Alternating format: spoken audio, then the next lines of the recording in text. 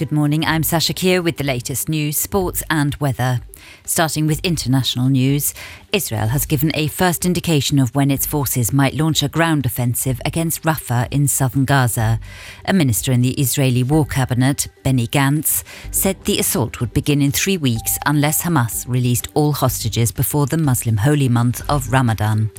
Israel will be expected to evacuate up to 1 million civilians from the city before any assault. International criticism of Russia following the death of Alexei Navalny is not subsiding. There's still no exact information about what the Kremlin critic died of or where his body is. Moscow is accused of trying to cover up the cause of his death. Public demonstrations of mourning for opposition politicians are not allowed in Russia. Police over the weekend arrested hundreds of Russians who came to lay flowers and light candles in Navalny's honour. Alexei Navalny's widow, Julia, is meeting EU foreign ministers in Brussels today. The EU aims to send a strong message of support for Russian activists. Other topics in Brussels today are the war in the Gaza Strip and Ukraine and new military deployments due to the Houthi attacks on cargo ships in the Red Sea. Oppenheimer has won 7 BAFTAs at the British Academy Film Awards in London, including Best Film, Best Director for Christopher Nolan, Best Actor for Cillian Murphy, and Best Supporting Actor for Robert Downey Jr. Emma Stone won the Best Actress for her role in Poor Things. In national news, the police is currently looking for Maria Arminda de Almeida, a 65-year-old woman who went missing on Sunday. She's about 1.60 metre tall, has long black hair and speaks Portuguese and limited French. Authorities say she may be in Belgium at this moment. Any relevant information can be directly sent to Diekersvianden Police or by ringing 113. A petition calling for the recognition of the Palestinian state has garnered more than 4,500 signatures in a short period of time and will now be debated in the Chamber of Deputies.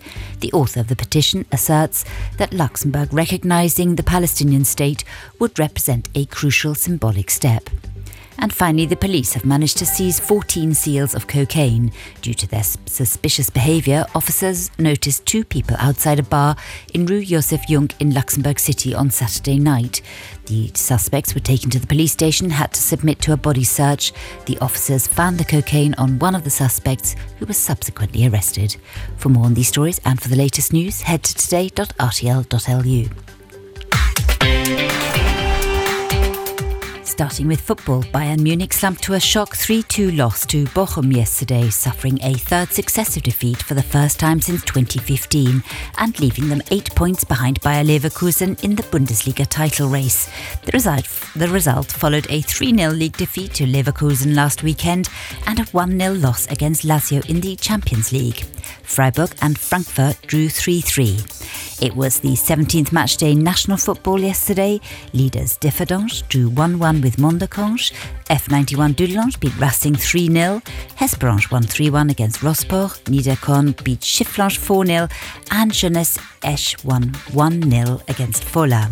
And in local athletics, at the indoor championships at the Cock yesterday, new national records were broken, including Charlene Matthias in the 800 metres. Patricia van der Weken ran the 200-metre sprint in 23.29 seconds. And Melody Coffey in the triple jump. She beat a 24-year-old record by 10 centimetres, jumping 12.26 metres. Raiffeisen, the bank that belongs to its members. We'll have clouds and more clouds today with the odd glimpse of sunshine and a small chance of rain towards the evening. Morning temperatures of 5 to 7 degrees. We'll struggle up towards 8 to 10 in the afternoon and fall back to where they started in the evening.